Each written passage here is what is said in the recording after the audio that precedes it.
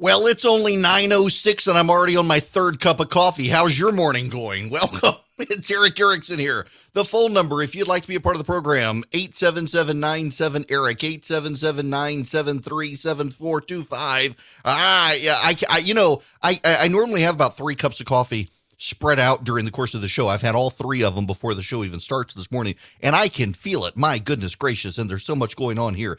I'm going to have to remind myself to talk slowly because I tend to talk fast, and when I have this much caffeine in me, I talk even faster.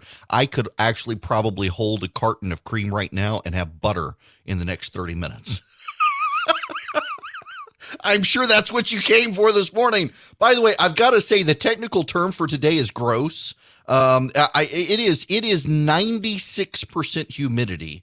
So I'm in, for those of you listening who have no idea where I am in Macon, in the middle of the state of Georgia, and it is 96% humidity on my side porch, according to my weather gauge, as the outer forces of this tropical storm down Marco or whatever it is. I don't know why Rubio is suddenly making it all muggy here, but nonetheless, it is.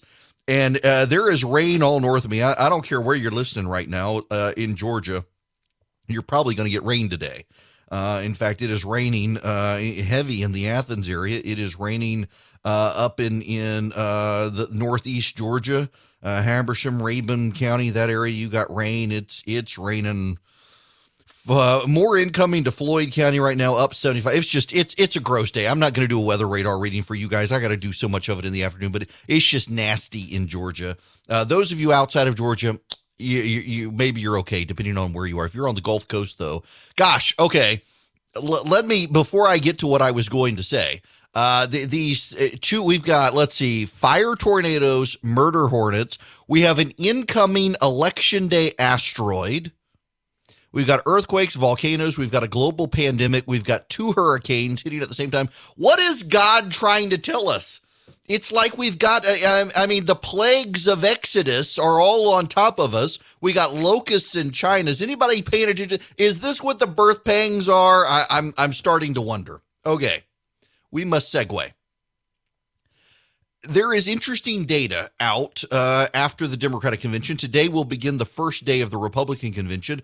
Believe it or not, CBS News actually shows that President Trump got a bounce from the Democratic convention. And I suspect I know why. Now, CBS News says that Joe Biden's, this is weird polling.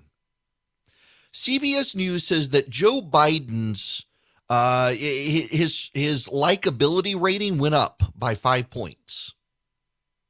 But it did not change his margin with Donald Trump. But Donald Trump went up 5 points with independent voters. Now, independent voters, you do need to know, independent voters, there's a term for independent voters.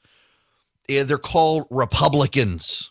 Moderates tend to be Democrats who are embarrassed to be called Democrats, and independents tend to be Republicans who are embarrassed to be called Republicans. That is, listen, I'm not actually making that up. That's actually real. That actually is real. An independent does tend to be a Republican who doesn't want to be identified as one. Moderate tends to be a Democrat who doesn't want to be identified as one. That the president went up 5 points with independent voters suggests the president is consolidating the center right, which is somewhat good for him as he heads into a week for the Republican convention. Now, that in and of itself is significant for a particular reason.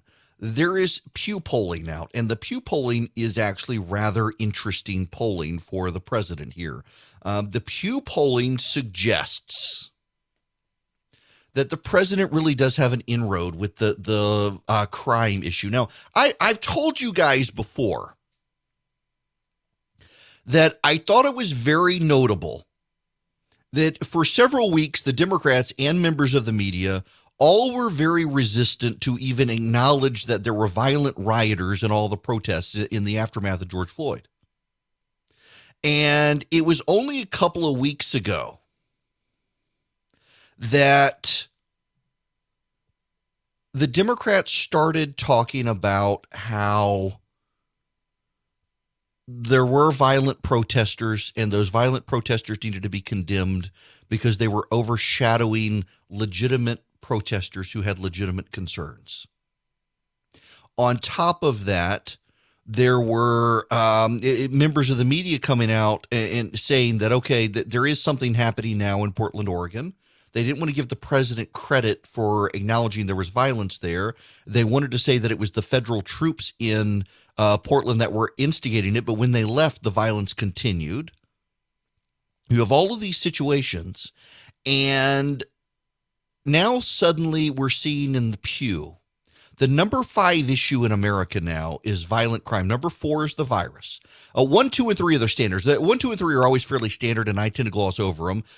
There's the economy, healthcare, and the Supreme Court, those 3. Now, of those, the GOP actually has an in with the economy and the Supreme Court, not with healthcare. And the Democrats have an in with the virus. Overwhelmingly, voters favor Joe Biden to handle the virus than Donald Trump. What's remarkable is they favor Donald Trump to handle the Supreme Court and the economy, and now violent crime. Violent crime is suddenly an issue. It was not an issue several months ago. It has skyrocketed to the number 5 position in the Pew poll, but there's more than that.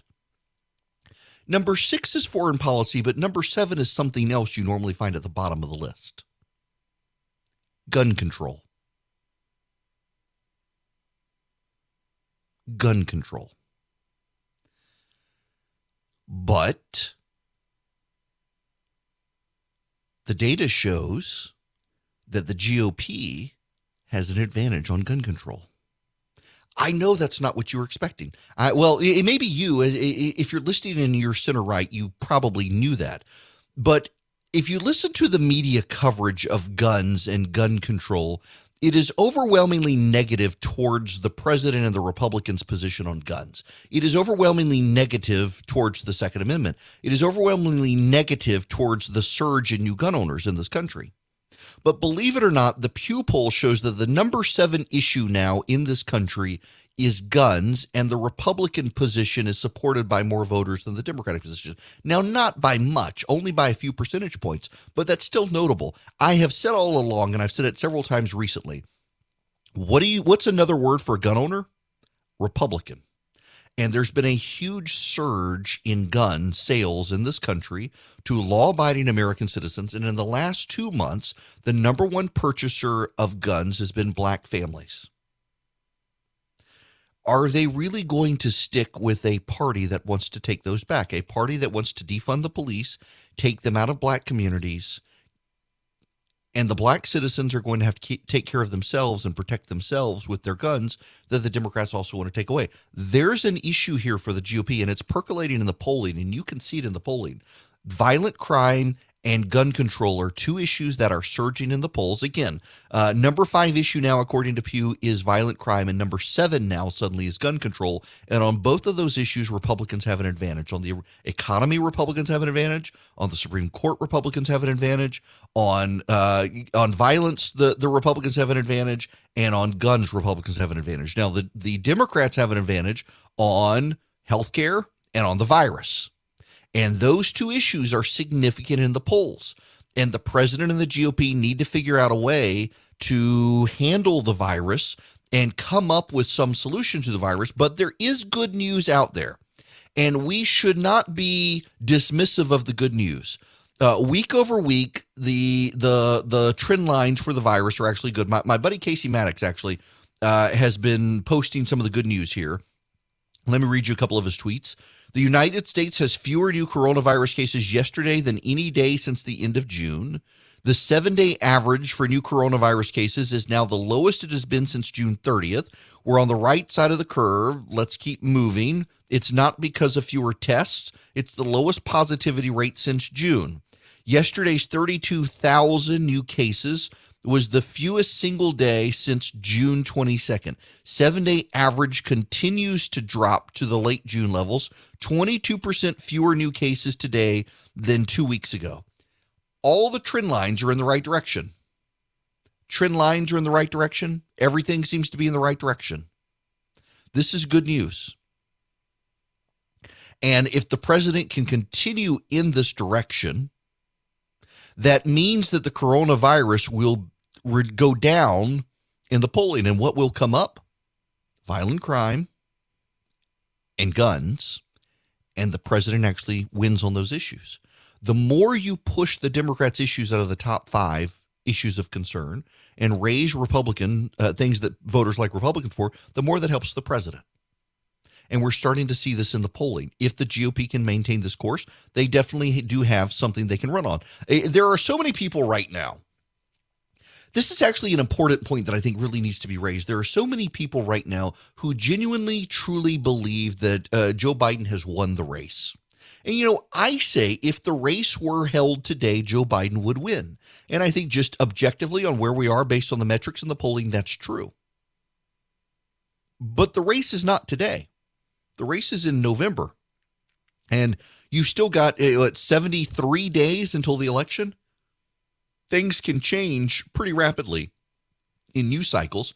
Things can change pretty rapidly in the direction we're headed in the country. And it is very possible for Republicans to turn this around. If the virus recedes and the economy begins to rebound, the president has a real in. If the Democrats cannot get their Antifa supporters to get a clue and calm down, the president is helped. There's a way forward for the GOP. All is not lost. And then there's something else you need to be mindful of. The Republican convention starts tonight. By the way, I've decided I'm going to live stream some of it. If you follow me on Instagram at EW Erickson, I'm going to live stream some of it on Instagram or Facebook. You use Facebook, EW Erickson, either one. I'm going to live stream some of it. I'm going to sit on my front porch, have a glass of bourbon, cigar, watch some of this. Nikki Haley's going to speak tonight. The GOP is advertising that 50% of the speakers are going to be Republican, or 50% of the speakers are going to be women. 50% of the speakers are actually going to have the last name Trump. Believe it or not, that helps the GOP. If you look at polling in Georgia, if you look at polling in Texas, if you look at polling in Arizona, if you look at polling in Florida, if you look at polling in North Carolina, the Republican brand actually outperforms the Trump brand. By making this not the Republican National Convention, but the Trump National Convention, it actually insulates the GOP to a degree that helps the president. It insulates the GOP to a degree that helps the GOP. It insulates the GOP from the president, makes this about the Trump administration, not about the Republican brand. And so people who don't like the president can vote against the president while also not destroying the GOP in the process. It provides a level of insulation. And I don't know whether it was strategically done or not, but by making this the Trump convention and not the Republican convention, the president actually is giving some breathing room to those parts of the GOP that are a little bit intimidated by the negative polling for the president, because a lot of those voters, it looks like, and I've heard this from a couple of U.S. senators now, there are a number of places. Cory Gardner is a good example in Colorado where it looks like he's going to outperform the president. Cory Gardner may get elected in Colorado, and if so, the president's not going to win it. It's more voters will vote for Cory Gardner because they're not opposed to him or the GOP brand. They're just opposed to the president. Making this convention all about Donald Trump helps people like Cory Gardner and people like Susan Collins. I don't know that that's a strategic purpose, but it certainly is the way this is playing out. And that's actually not bad for the GOP that is playing out that way. A lot of grumbling that this is all going to be the Trump show. That's actually a good thing for the GOP.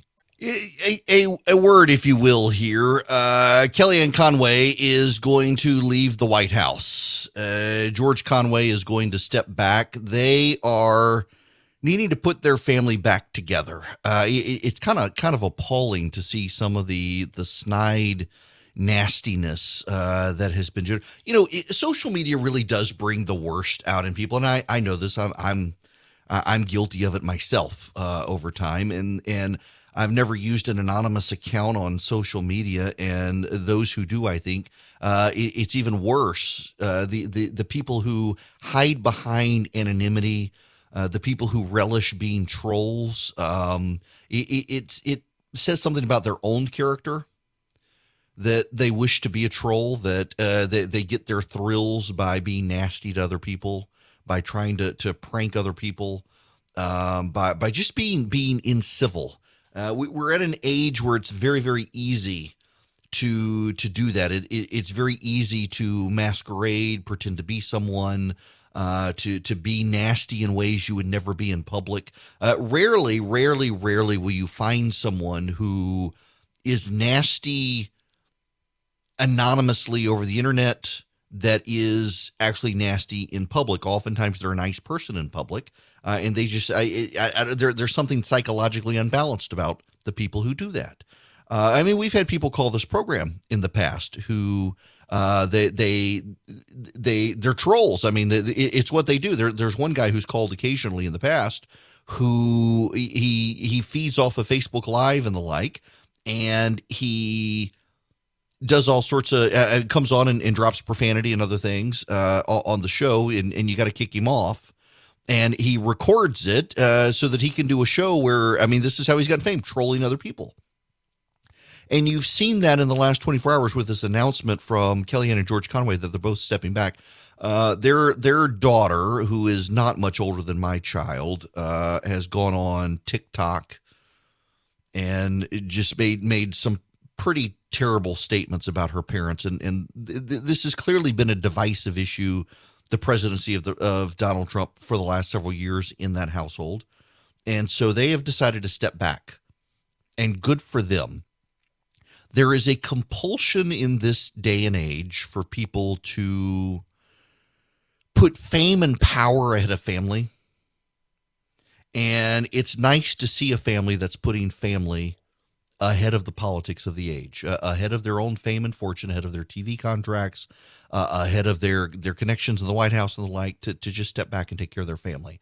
And they should be commended for it. And it's a really awful sign of the depravity of some people who just seem to be cheering on the collapse of a family. Very much like the Rose Garden situation. This is bizarre. So the First Lady, Melania Trump, there have been a number of renovations made to the Rose Garden over the years.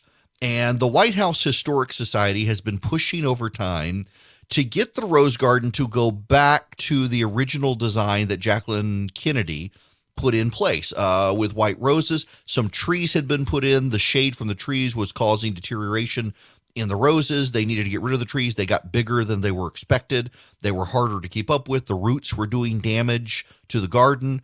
And so they wanted to get rid of these trees, and they wanted to replant based on clippings from the original roses. They wanted to redo this. Well, the left is having a meltdown over the freaking Rose Garden. All Melania Trump did was restore the original design that Jacqueline Kennedy put in place. In fact, the landscape architect is still alive. She was a young lady who was friends with the Kennedys who helped. And the White House Historic Society and Melania Trump consulted with her to get the garden back to the way it was supposed to be. And suddenly it's partisan. Suddenly it's terrible. Suddenly it's awful. Suddenly it's bad. One guy actually suggested that perhaps it looks like the hidden symbols of the KKK in there with all the white flowers. It just, I mean, my mind was blown at the outrage. Kurt Eichenwald, who used to work for the New York Times and several other places out there, is saying that this is terrible. This woman is an immigrant to this community, to this nation, and she should have left it alone. What does that have to do with anything? That she's a foreigner, an immigrant. How dare she touch the Rose Garden? All she did was put it back to the way it was with Jacqueline Kennedy. It's what the White House Historic Society has been asking for years.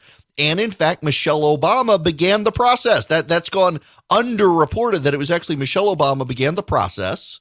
But they had to get cuttings. They had to restore certain roses. And it ultimately fell to Melania Trump to get it taken care of. And the amount of hate and spite for this woman doing what was widely acknowledged needed to be done is really bizarre to me. But it goes to just how partisan everything has become. I don't get the level of hate out there these days. People are so spun up about this stuff. I don't understand it. It's not good for their soul. It's not good for their country. And yet people are spun up about all sorts of stuff these days. Sorry, I'm having to take a sip here. I got something caught in my throat. The whole thing is weird. And social media has a lot to do with it. Social media brings out the worst in people, brings out the trolls, brings out the people cheering on the collapse of a marriage between the Conways.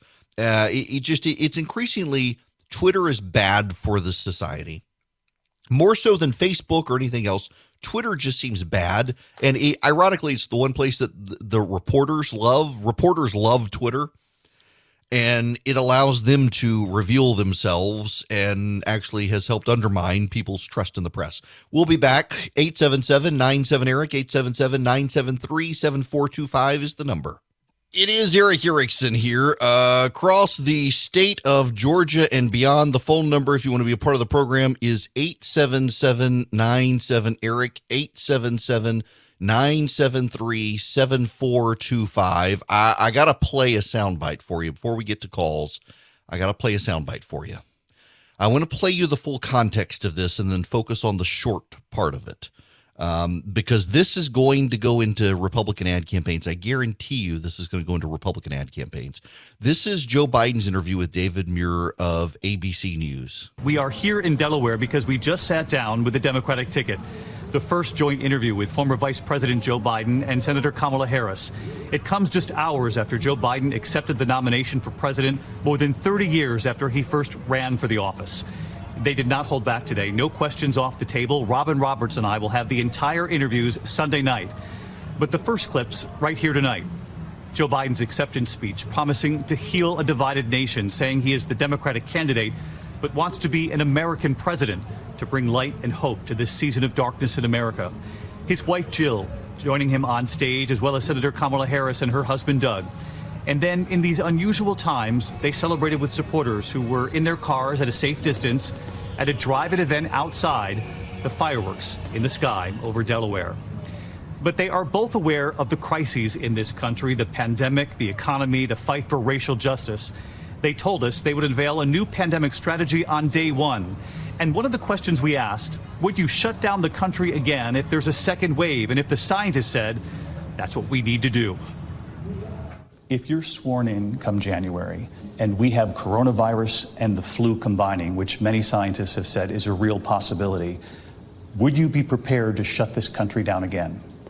I would be prepared to do whatever it takes to save lives, because we cannot get the country moving until we control the virus. That is the fundamental flaw of this administration's thinking to begin with. In order to keep the country running and moving and the economy growing and people employed, you have to fix the virus. You have to deal with the virus. So if the scientists say, shut it down? I would shut it down. I would listen to the scientists. Yeah, let's focus on that a little bit. I would be prepared to do whatever it takes to save lives, because we cannot get the country moving until we control the virus. That is the fundamental flaw of this administration's thinking to begin with. In order to keep the country running and moving and the economy growing and people employed, you have to fix the virus. You have to deal with the virus. So if the scientists say, shut it down? I would shut it down. I would listen to the scientists. Yeah. That's going to be a Republican ad campaign. That is going to make it into the ads, I promise you. I'm already hearing Republicans gearing up with that. And, you know, the polling on this actually turns out now increasingly to be on the Republican side, growing skepticism of the shutdowns. I think it was the right thing to do at the time. I do. But there's a growing sense that we can't do it again. And most Americans, it seems like, are unwilling to shut down again. So I don't know that this helps Joe Biden. I don't think it does. Let's go to the phones. I want to go to Seth, calling from Atlanta. Seth, thanks for being patient. Welcome. Hi, Eric. How's it going? Good. How are you? I'm good. I just had an idea for the upcoming GOP convention. And when Trump gives his big speech, I think it would be an interesting idea to have it interspersed with a multimedia presentation showing all the violence from Portland and all the stuff the media doesn't want to show the public.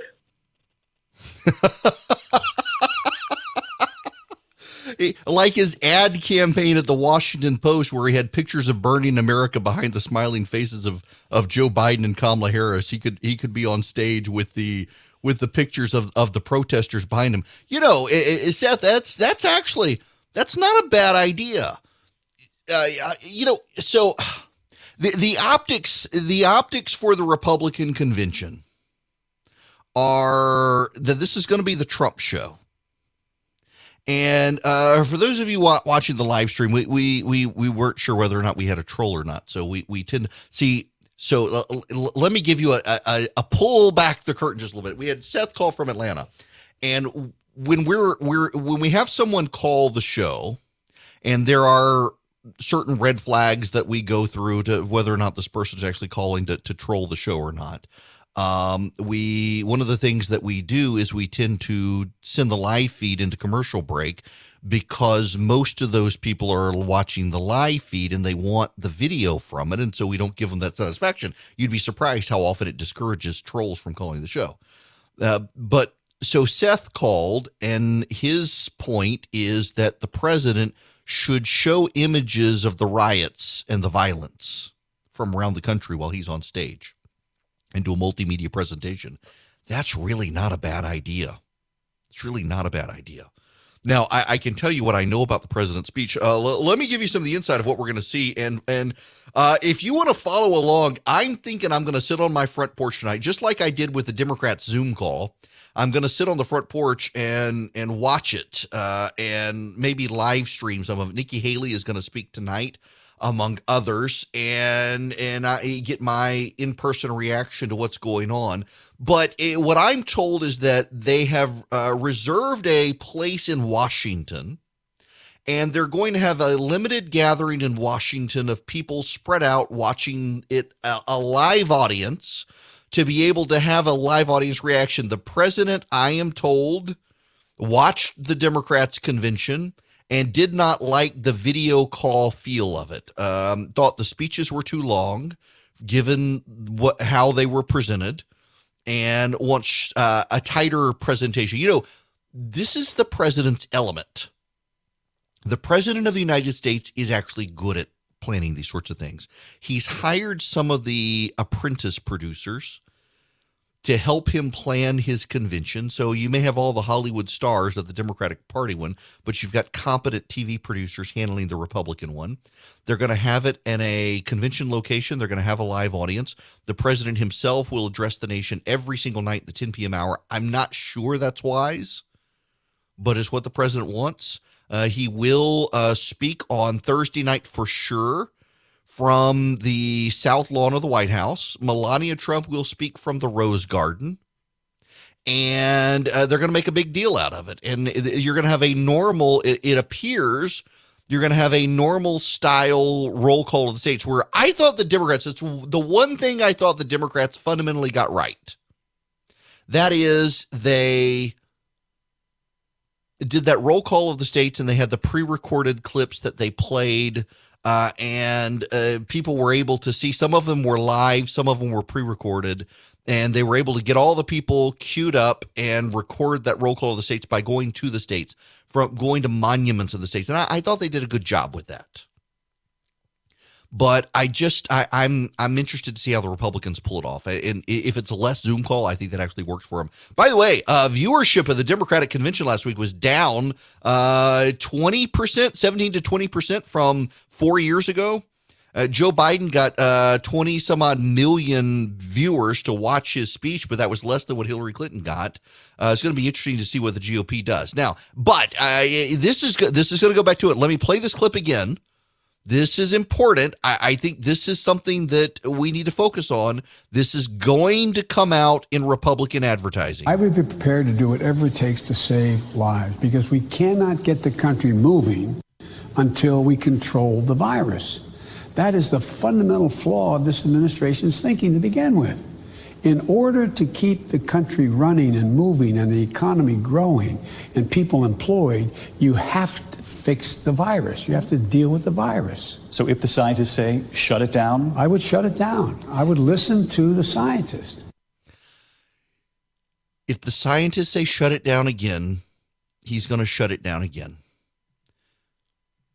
Regardless of where you agree or disagree with shutdown policy earlier this year, I do think it is safe to say at this point that if we shut down the country again, it's not going to go over like the last time. The last time you had a virus, we didn't know a lot about it. We were overwhelming hospital resources. We needed to recall flatten the curve. It wasn't going to get rid. Now I realize they've moved the goalposts on this, but it was never about flattening the curve or getting rid of the virus. It was always about allowing hospitals to ramp up, which is what we've done. Hospitals are not overwhelmed. I want to talk about that in the next hour. There's actually some local news here that I want to focus on here in Georgia. this is going to be an ad campaign because most Americans don't want to shut down the economy again. Most Americans don't want to go through that again. And it's not going to be good, I think, for the Democrats, and they have a problem. The Trump team has a money advantage on the Biden team right now. This is coming out in ad reservations. Now, here's how ad reservations work. Campaigns reserve ad time in states. So, for example, the Biden team has reserved ad time in Texas and Georgia, which the media was all abuzz about. They're going to make Texas and Georgia competitive. But they haven't actually placed ads in Texas and Georgia. They just put some money down to hold some time. And they've only put down $8 million in ad reservations. For comparison, the Trump campaign has reserved $200 million in ad time in swing states.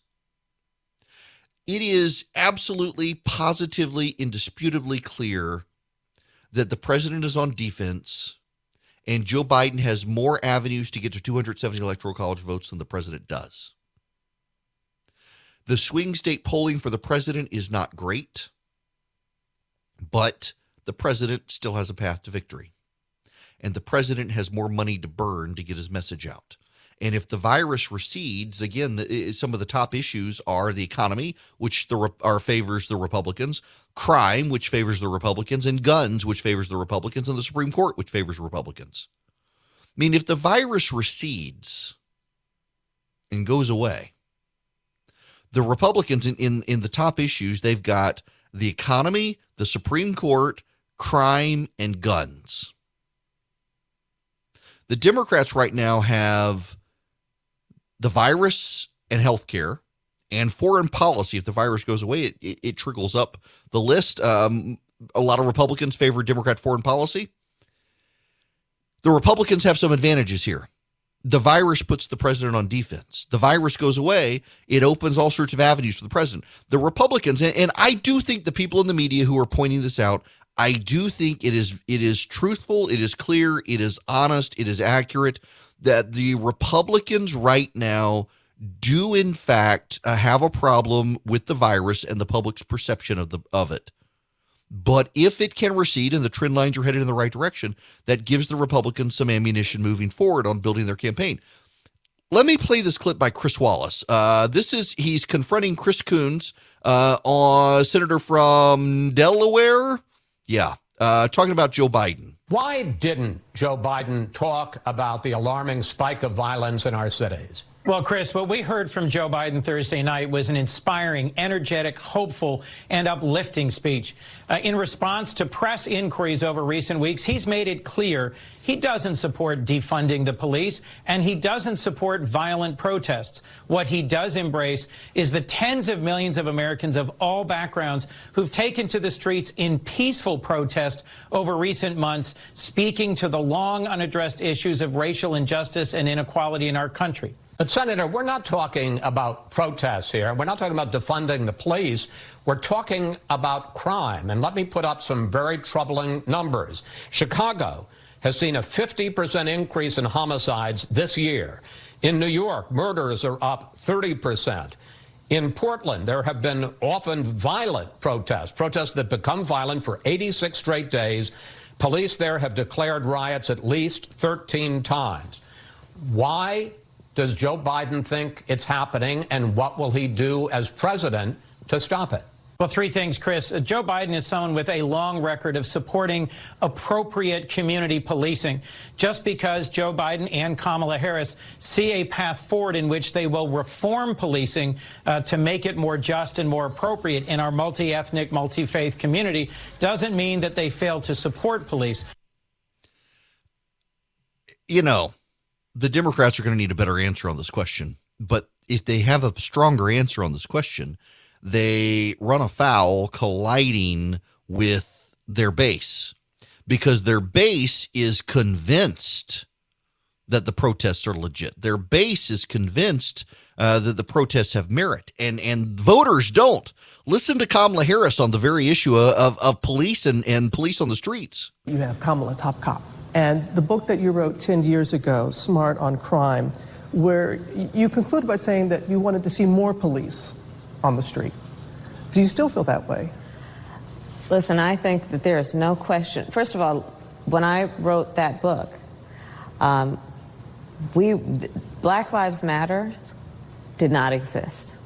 And I give full credit to the brilliance of that movement in terms of what it has done to advance a conversation that needed to happen a long time ago. What Black Lives Matter has done as a movement has been to be a counterforce against a very entrenched status quo around the criminal justice system in America. And that's why I'm so excited about what we can do in terms of a new administration in the White House that is about taking on these issues in a way that makes clear that the American people are ready for it and they want it. And so it's about a policy that says we're going to ban chokeholds and carotid holes. George Floyd would be alive today if there had been such a ban. We need that ban. That's part of the policy and the platform that a Biden-Harris administration is going to fight for. Notice she didn't answer the question. The question was, do we need more police on the streets now? And she avoided answering the question. This is a problem for the Democrats. I did not intend to spend the entire hour on this particular point, but it is a point that must be made and highlighted. According to Pew, which is one of the best pollsters in the country and tracks these issues, violent crime is now one of the top 5 issues voters are concerned about. It was not a top 5 issue in the last year, and suddenly it is. And the Democrats have been caught flat-footed on it in large part because their base has been captured by the angry mob. Speaking of the recipes, y'all have been bugging me about getting back to the recipes, and I've taken my time because I've been doing this potato flake sourdough. I started a regular sourdough starter. I started a regular sourdough starter, and I got good at it. I got proficient at it. But nobody in the whole house wanted it. And it's like, I don't want to be baking bread every week only to throw the loaf away. And I guess I'd give it to the neighbors, but I wanted something that the family would actually eat. Well, my mother-in-law makes a sourdough, and she uses potato flakes. And I got a recipe. I got a card, and it leaves my head scratched like, what on earth? So I decided I would try to duplicate it as best I could. I got various recipes online, and I think I figured out the potato flake starter.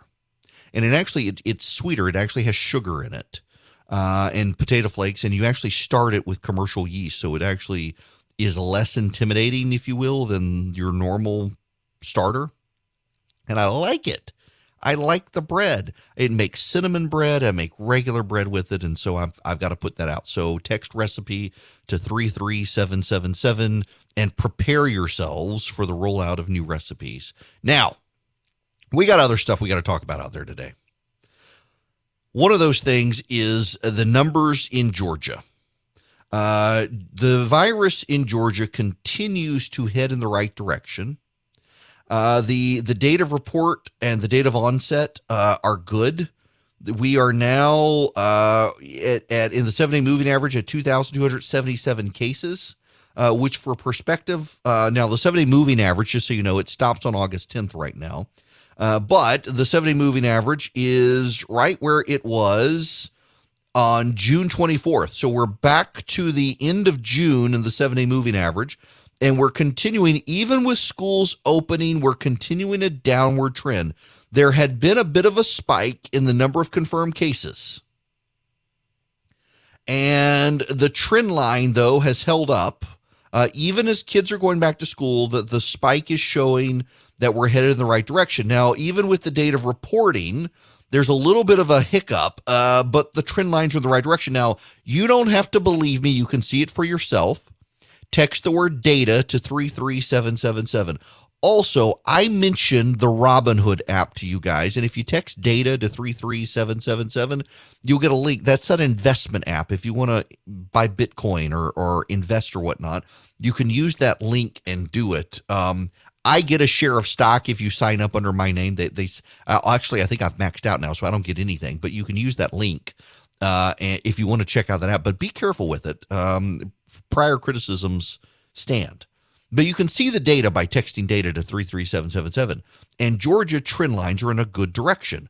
You know what else is in a good direction? And we need to talk about this because this is other good news. The reserves for the state of Georgia have held up.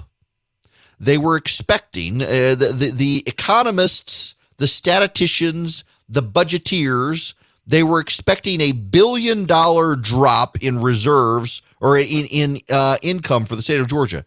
It only went down $250 million. Do you know why? Interestingly enough, do you know why?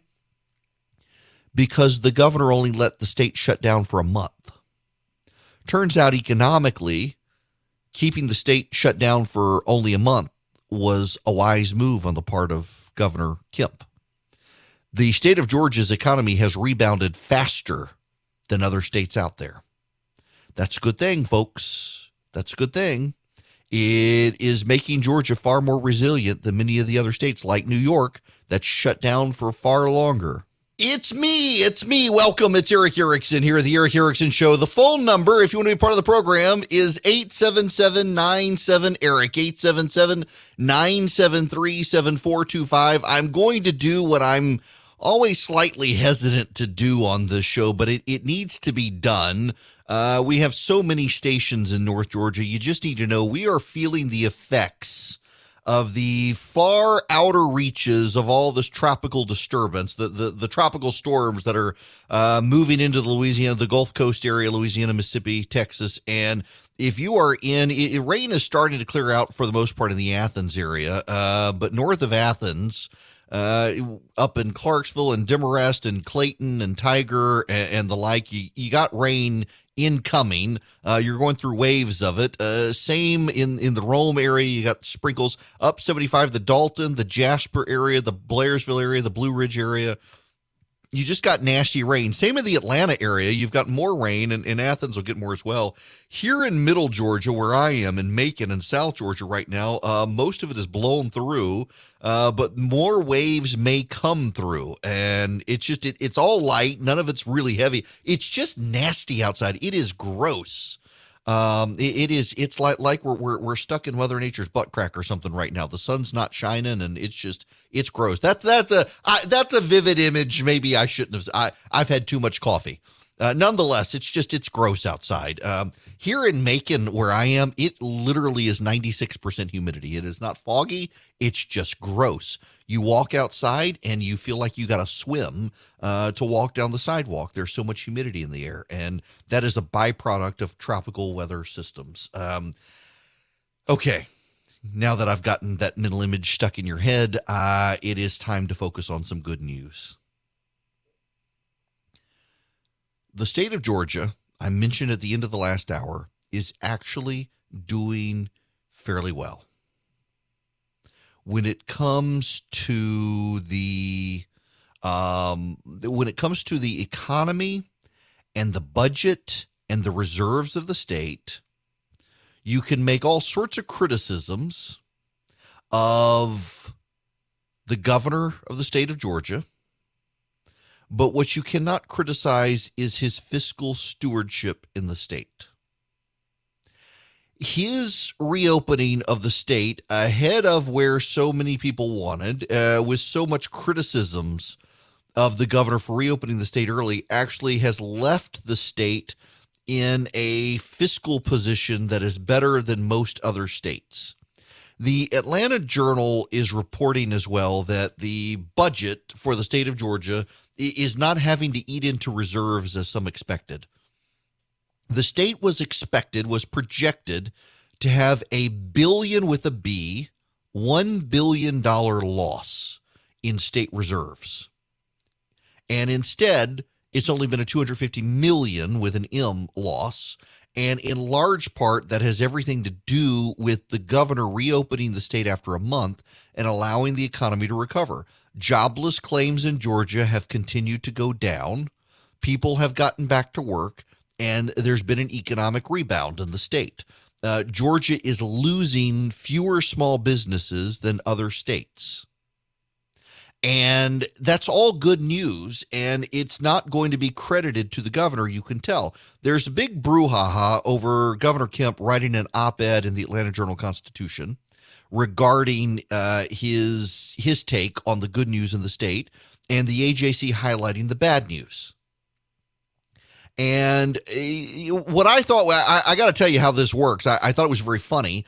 So the governor writes an op-ed and says that the Atlanta Journal-Constitution, which has just highlighted all the bad news, needed to focus on some of the good news. And reporters at the AJC were indignant on social media. I can't believe the governor said this. Read what the governor said. Leak here. I can't believe the governor would attack the AJC and the AJC. Clearly, they were getting traffic. Let me read you part of the governor's op-ed. Georgia is making progress in the fight against COVID-19, but you wouldn't know it from reading the state's flagship newspaper. Every day, readers see COVID-19 numbers, including a tally of cases and hospitalizations, with no context provided. The editorialized front page is crawling with sensational news that undermines confidence in state agencies and school leaders. And when the anger boils over, the editorial board prints a list of baseless grievances coupled with a clickbait headline. During the crisis, the Atlanta Journal-Constitution has turned into a tabloid rag, appealing to supermarket shoppers waiting in line 6 feet from their neighbor. Since the paper of record refuses to live up to their mantra of compelling, credible, and complete coverage, I'll do it for them. As of August 20th, our 7-day moving average of new cases reports is the lowest since July 10th. Our positivity rates are declining from 11.86% on July 27th to 9.2% on August 20th. Hospitalizations are down 10% over the last 7 days and sit now at 2,573, down 522 since August 1st. And our transmission rate remains below 1, a key metric in the spread of the virus.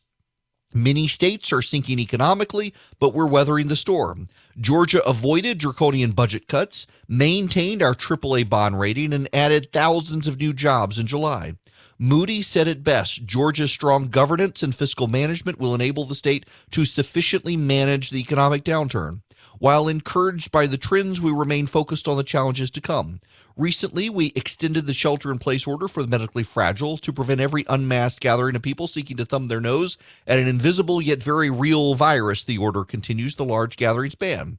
Every day, we're urging Georgians to wear a mask, practice social distancing, and wash their hands. We're begging for locals to enforce the current guidance. In short, we're doing our job to save lives and jobs. Now it is time for the AJC to do theirs.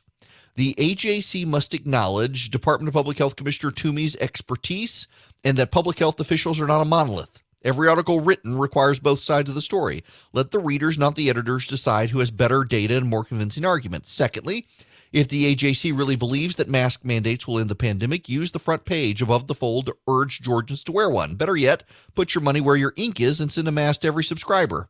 Keep calm and stay home is catchy but terrible advice.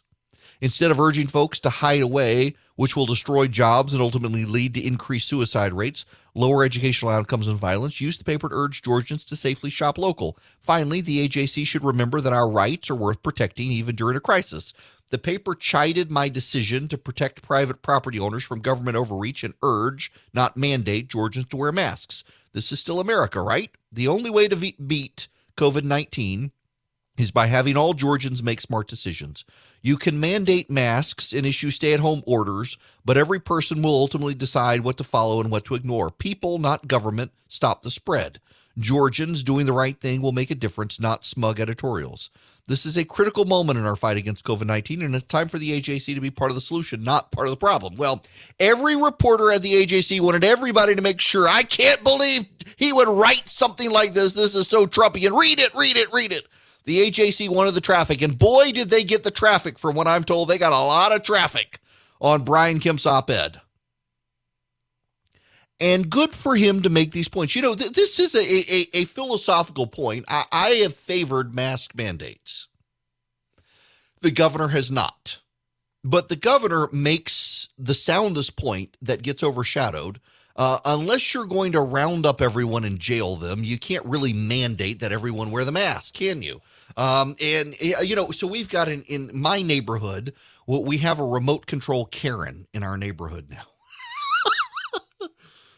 So at the front of our neighborhood, they put one of those traffic display things from the sheriff's department where it shows you what the speed limit is and then how fast you're going. And if you're 5 miles over, it flashes red and blue lights like you're getting pulled over. And I drive past it every time and make the point of stepping on the gas just to make the lights fire.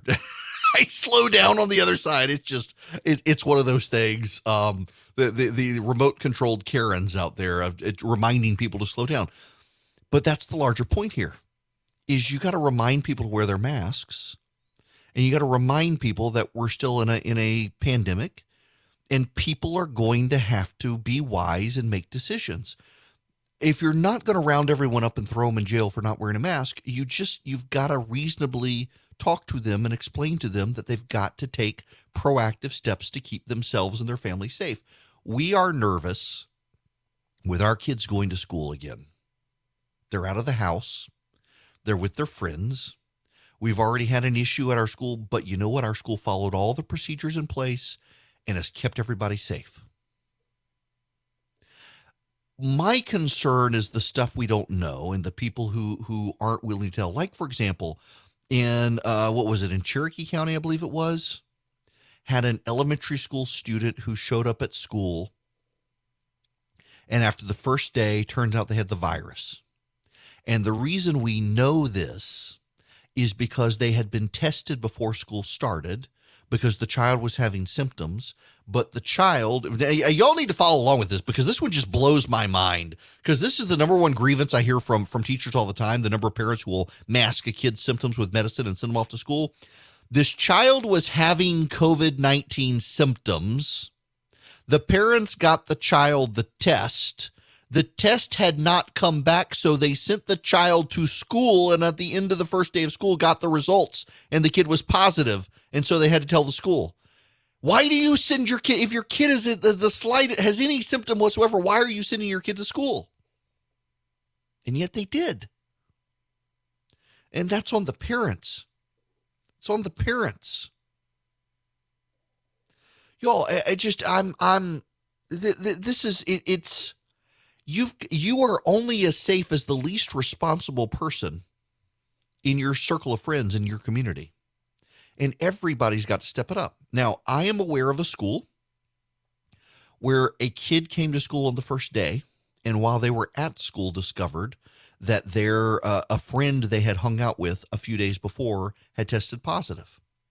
And the kid put on his mask, went to the front desk, told him what had happened, and the school took all the precautions possible to make sure that everyone was safe and mitigated the situation and informed everyone in the school. That's the only reason I know about it is I heard about it and from the people it happened to.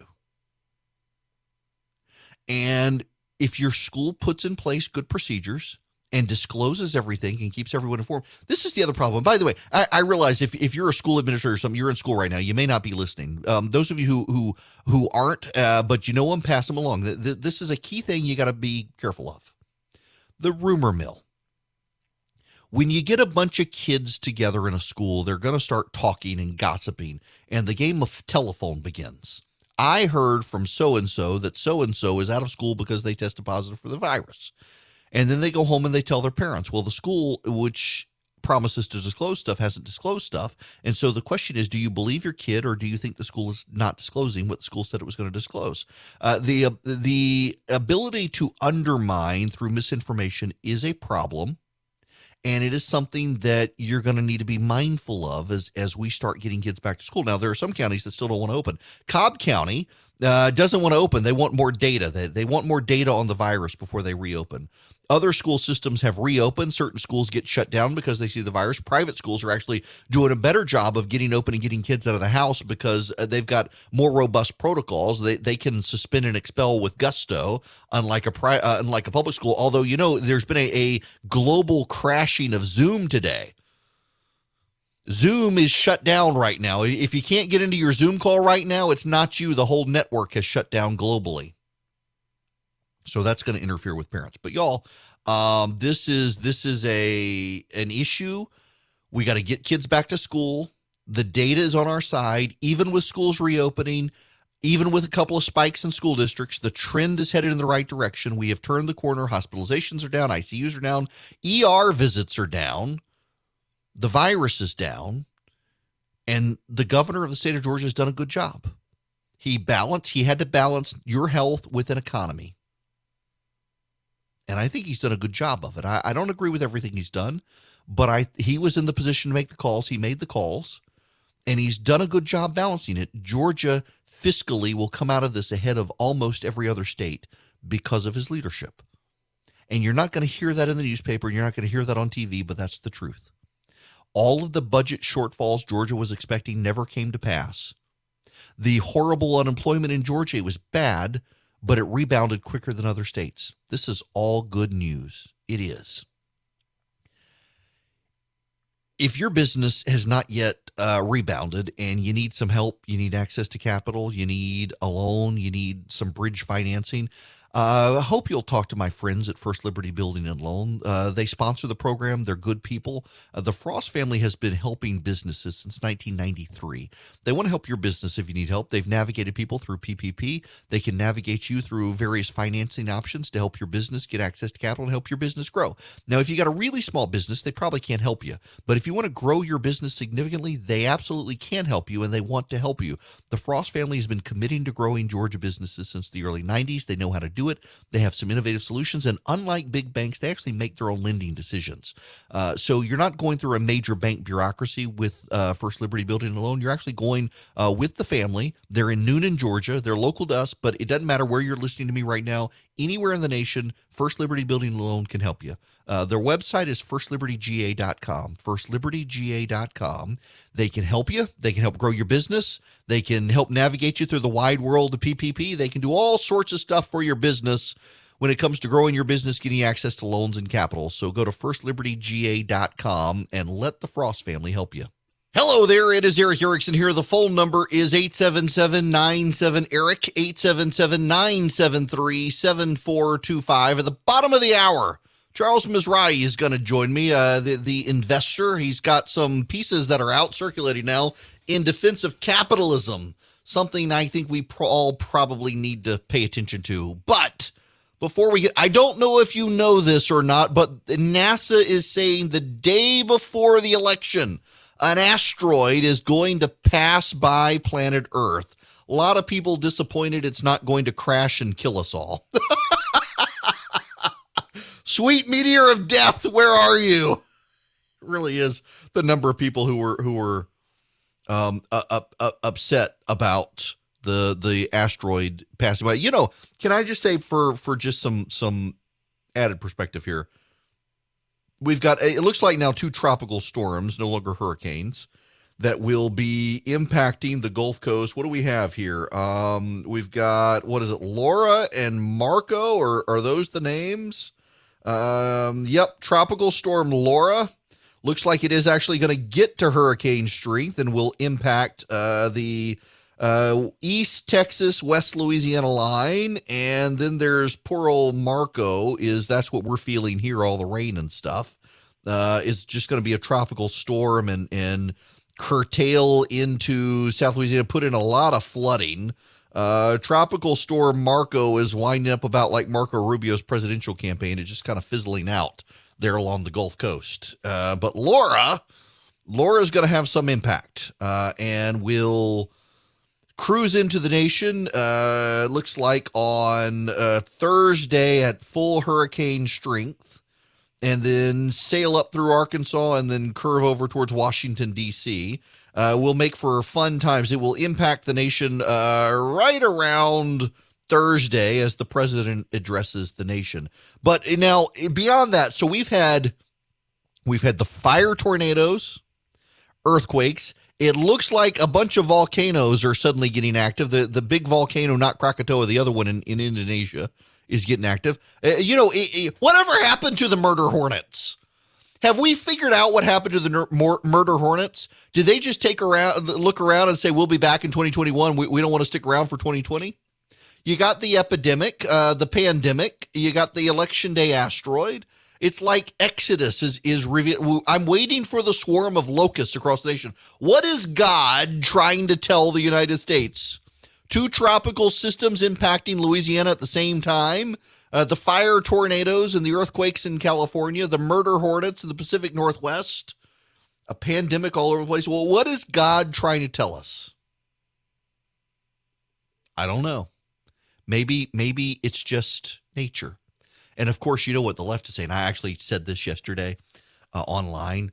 and some blue check marked reporter said, maybe it's not God, it's climate change. All right, then, if that's what you say. Deeply unpleasant people, some of these reporters, just deeply unpleasant people. Now, when we come back, Charles Mizrahi is going to join me. He is a financial expert, and he actually has a piece out today I was not going to talk to him about. And then a buddy of mine sent me his piece, and I was like, well, what do you know? I've got him on the phone here at the bottom of the hour. Prosperity and Generosity, the Biblical Roots of Capitalism. I'll talk to him about some of that, but also his prior article, In Defense of Capitalism. He's a big financier, investor type. He knows what he's talking about. I'm actually I've never talked to Charles Mizrahi before. I know who he is, but I've never talked to him. Very interested to do this. Stick around for our conversation when we come back right here on the Eric Erickson Show. It is Eric Erickson here. The phone number, 877-97-ERIC, 877-973-7425. Joining me by phone, the author of a couple of great columns in the last couple of weeks, and the founder of Alpha Investor, Charles Mizrahi, who has been involved in Wall Street for 40 years. Charles, thank you so much for joining me this morning. Thank you. Good morning, Eric. So, I wanted to ask you about your last column, and then my buddy Matthew sent me this column you had pinned today in Real Clear Religion about the biblical roots of capitalism. And it's a subject that fascinates me, having been in seminary and often hearing people cite back to the Old Testament. There's so much there. And just wanted to let you talk about this today. The capitalism has actually, the ability to trade has been around for a whole lot longer than command and control economies. Yeah, it certainly has. It's been around for close to 3,000 plus years. And the thing that I think that a lot of people miss is that wealth in the Jewish Bible is not something that's negative. In fact, God blesses Abraham, Isaac, Jacob, and Solomon with wealth. And wealth is not the problem. Wealth and how to use it and how to apply it back and put it back to society, that's the key. And the Bible has so many ways of helping the poor through agriculture, for example. There are close to 6 laws, biblical laws, on what one must do in terms of having land. The corners of the field, for example, can't be harvested. That's for the widow, poor, and the orphan. The gleanings that reapers pick up and those they drop behind, that once again goes for the underbelly of society, and so on and so forth. It deals with grapes and immature clusters and grapes that fall down in the vine. The point is that wealth is a responsibility. And when one has wealth, they are responsible to help the poor and help the needy. It's not sufficient and it's unjust to hoard money. And that was the point I was trying to make in my article, how that is something that is just overlooked by, I would say, liberals and those who want to do away with capitalism. They think capitalism and the way they interpret it is to be a cold, terrible place, and it's not. It creates opportunity. It takes care of the poor, and this country was founded on Judeo-Christian values. So our system works, and not only works, it works exceedingly well. Well, people on the left, I think they would hear you and me discussing this, and they'd say, well, you've got so many of these Wall Street financiers and hedge fund managers and Jeff Bezos, and they're hoarding all the wealth. But actually, when you look at it, they spend a great deal of that money. Take Bill Gates, for example, spending billions of his own money to help with the research on coronavirus and buying mosquito netting for countries around the world dealing with malaria. And we see this time and time again, people stepping up in private charity. In fact, I think your prior article mentions the percentage of Americans who actually give to nonprofits. It's actually a staggering amount of money that private Americans give to charities without any compulsion from the government to do so. Exactly. You bring up some great points. And for example, you mentioned individuals. 70% of all giving, $286 billion is by individuals. The government doesn't hold a gun to your head and say you have to give. The Americans are good people. By and large, we are a tremendous nation in terms of caring for others. When there's crises throughout the world, it's Americans who care about what goes on in the world and cares about those who are less fortunate, those who don't have, and those who are being persecuted. That's what I just don't get. It doesn't make any sense to me how the facts say one thing and the story of others just distorts it or overlooks it. You take two of one of the richest people in the world, Bill Gates and Warren Buffett, and what do? They create in 2010 the Giving Pledge. They go over to fellow billionaires and they tell fellow billionaires, I want you to sign this pledge that says you're going to give away half of your assets at the time of your death to give it back to society. And since they've done this in the last 10 years or so, this is a staggering number. $1.2 trillion has been pledged to give back to society. Bill Gates, you mentioned him at the Gates Foundation. He leaves his company to give as a full-time job. He creates the Gates Foundation, and over the past 20 years, the Gates Foundation has given away $54 billion. $54 billion. It's staggering. Working on global health challenges to improve childhood vaccines, create new vaccines, control insects that transmit agents of disease. Is anyone forcing him to do this? No, he feels it's his responsibility because he made so much money and created so much wealth for himself and for so many others that he needs to give back to society. No one told him to do this. This is the right thing to do, and that's what he chose to do. So the rich people, the wealthy people, the top 1%ers, they're doing what they're supposed to be doing with their wealth. And I just don't get what the other side of the argument is. Well, let me ask you a question, because one of the prevailing theories right now on millennials and Gen Z and why they're so welcoming of the idea of socialism is that as they were coming into the economy, you had the 2008 financial situation, a recovery that wasn't much of a recovery. And now we've hit this, and they believe that the systems around them in the capitalist structure that we have in this country have failed them. And it seems to me that, one, they have no appreciation for what the alternative is. They just think it must be better because they don't see that this one is. And two, they actually do have an extraordinary amount of opportunity out there that's just untapped potential. I agree with you 100%. Look, these are problems we had. 2008, the financial crisis, yeah. Presently, with COVID and the shutdowns, yes, we do. But this is not the Great Depression. This is not a situation where people are starving and have no food. And who said that you're supposed to get help? Why you create out your own opportunities? Think of what the government has done. They've turned on the fire hydrant and just poured out enormous amounts of capital. I'm just so excited to see the amazing businesses that entrepreneurs are going to have and the amazing job creation over the next 3 to 5 years. And it's going to start right now by saying we had cheap money, the government was giving out money in loans, and look what we did with it. And to bellyache that you live in a country where it's the envy of the world, where people are standing at our borders trying to get in, who are coming from poverty. We joke in our household that when we mention something, and we always go, that's a first world problem, right? Most problems in the world is getting clean water, having sanitation, having enough calories to exist for the day. Are these problems that most Americans have?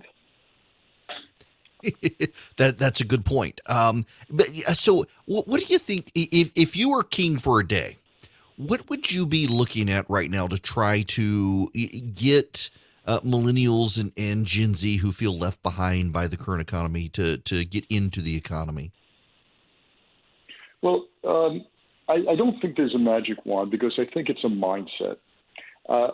During the Great Depression and throughout recessions throughout U.S. economic history, there have always been opportunities and always been people to take advantage of those opportunities in amazing ways. I remember when I was leaving high school in 1980, late 70s and 80s, New York economy was horrendous. A few years before, President Ford, the famous headline was Ford to City, drop dead. They weren't going to give New York money. Sanitation was cut. There was no police. It was about as bad as it is now in terms of the way the city's going downhill. It was just terrible. I remember in high school it was so depressing to even try to think of the future. We had Jimmy Carter as president. In 1979, the hostages were taken, and that was a failed rescue attempt. The Soviets invaded Afghanistan. It looked bleak. It looked very bleak. But Americans find ways to use what's at hand and create opportunities. We're living in a country that has these opportunities all around us. I just think about for a second, 20 years ago, if you wanted to start a business, the enormous amounts of capital one would need just for computers and infrastructure and programming. Today, you have this on the cloud. It costs really pennies what it cost tens and hundreds of thousands of dollars just 5 to 10 years ago. So I wish I could say, okay, everyone follow this business plan. Or I think it first starts with waking up in the morning and being grateful for where you are. Of all the places on planet Earth, if you can wake up in America, you're already ahead of the game by 50 feet. If this was a 100-foot race, 100-yard race, you're 50 yards ahead of everyone else. So look around and see what opportunities there are and try to fill them. Look how many businesses are being created over the past several years that never existed before, that we've even thought about. Having food delivered to your home and car service companies like Uber and Lyft, which were an Airbnb. These were just ideas of young entrepreneurs who thought, here's a problem, let me solve it. But if we're going to walk around thinking that we're going to wait for government to write us a check and to help us, and it's our due, that's not the American way. And unfortunately, they're going to end up in the dustbin of history, because history shows us that those who seek opportunity are the ones who prosper. Those who wait for any type of aid and help, unfortunately, just stay there. I'm dwelling on this one, and I'm thinking of it at the same time. I'm looking at so much flirtation among so many of the political elite in this country with what goes on with China. I mean, you have the Tom Friedmans of the world who think we've got a lot to learn from China. I'm actually curious on not necessarily your take per se just on China as a standalone issue, but the number of people in this country in particular who seem to think that there are things we can learn from China with its command and control economy and how they've co-opted capitalism into it, that they seem like they would have in this country as the solution for younger generations. That really troubles me personally, that it seems like there are so many people in this country at the political elite level who think that we can learn something from China on how they govern their so-called capitalist, communist hybrid system. Yeah, I tell you what, have your listeners start a GoFundMe for any politician who wants, and let them go to Hong Kong. We'll fly them to Hong Kong, and you can ask the citizens of Hong Kong what they think of China and their capitalist quote-unquote system. It's not good. What they're trying to do now in Hong Kong is ridiculous. So, look, you talk about intellectuals. I remember back in the 70s and 80s, college professors throughout. I remember going to college and hearing professors talk about it, how communism was just an alternative government, a government system. What's to say communism is not better than democracy, or to say democracy is better than communism. They're two equal. They have caused more death and destruction in the 20th century than any persecution, any time in history. Between China and Russia, close to 100 million people killed.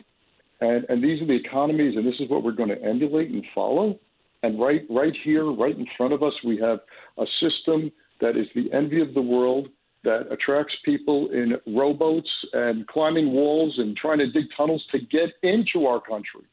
And we're going to look at these countries that have no freedom and have this kind of I don't know what to say. Just look at what Russia does to people who get too powerful.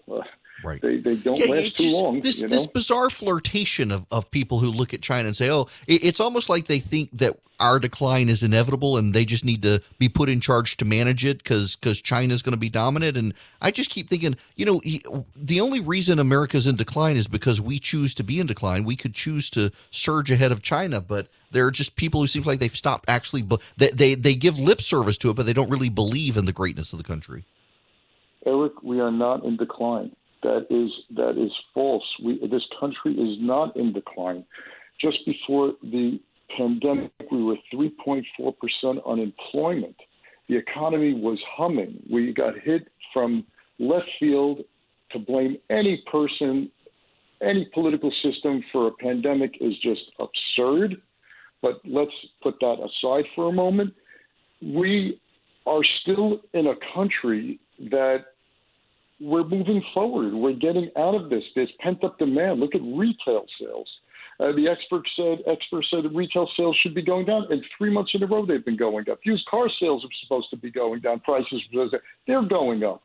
Housing is going. This isn't supposed to happen. The experts were wrong on this because no one has ever made money shorting America, and now's not the time. And to think that we're in decline, really one needs to just really look at the facts instead of listening to the stories. Well, I got to leave it there. That's encouraging to hear you say that. It's so frustrating hearing people want to bet against the country and really only do it because of the political season. They want to badmouth things. And so I'm glad to have you here and have some upbeat views. Great. Eric, I want to thank you. And I just want to mention one thing that I read a newsletter, Alpha Investor Report, and it's basically written towards Main Street Americans. I write it so anyone can understand. And what's bothering me now is I'm focusing on Main Street Americans to take back their financial future in these trying times and rekindle the American dream. So I put a site up, Alpha Investor Now, and I'm giving away a 30-day free subscription. All you need to do is just enter your email, no credit card, no anything, no gimmicks. I just want people to have this information so they can take hold of their financial future and stop thinking themselves as victims and look at the amazing opportunities we have right in front of us. AlphaInvestorNow.com. I got it pulled up. I see your face right there. I'll go sign up myself, Charles. Listen, thank you so much for stopping by. I've really enjoyed this. It's always great to hear an optimist on our economy talking right now when so many people want to talk it down. Eric, thank you. And I consider myself a realist. And if realism is optimism, then I'm guilty. Perfect. Thank you very much. Charles Mizrahi. Alpha Investor Now is his website. You can go sign up at no cost for his newsletter. He's been in this game for 40 years. He's a realist, and he sounds optimistic. That's a good thing. Friends, Romans, countrymen, Georgians, Americans, lend me your ear. I come to brag about True Precision. True Precision, they made my concealed. Well, they didn't make my concealed carry gun. It's a Glock 43X. But man, did they make it gorgeous. Not only that, they upgraded the barrel, they upgraded the slide, they upgraded the sights. I got to do the trigger. They've got a new trigger in. You can do this with True Precision. I realize there are a number of different companies out there that do this sort of thing. I think they're the best. I really think they're the best. And I was a customer of theirs, and now they want to sponsor the show. And that's the key here, why I can say in all sincerity, I think they're the best. I was a customer of theirs before they started advertising on the program. And there were others who could have advertised, but nope, we went with True Precision because they are the best. True-precision.com is their website. True-precision.com is their website. You can go check them out. They don't just do Glock. They do other guns as well. Slides, barrels, triggers. You can do all sorts of great upgrades with True Precision. So many people are buying guns right now, and they all look the same. They're black. Or occasionally you get like the camo khaki color or the gray, but most of them, they're black. With True Precision, you can get a camo slide. You can get a copper looking barrel. You can get all sorts of stuff to make your gun your gun. And you do it by going to true-precision.com. You can order the parts online. If you use ERICK, E-R-I-C-K, as your checkout code, you'll get 10% off, which is a great deal for this stuff. Now, you need to go. So many people are using them, I'm told, that they're starting to get a little backlog. So if you're thinking of doing this, you need to go now. The gun purchases in this country are just insane. I've got a buddy of mine. In fact, he's been on the program, Stephen Gutowski. He is probably the best reporter on guns in the country. I probably need to get him back on here to talk about the last couple of months. He goes every weekend to a gun store. And he was noting on Twitter on Saturday, he has not been able to go to a gun store in months without having to stand in line. And that's not the pandemic per se. It's there are so many people going to buy guns. There really are just a ton of people out there right now getting guns. And, again, what do you call a gun owner? Republican.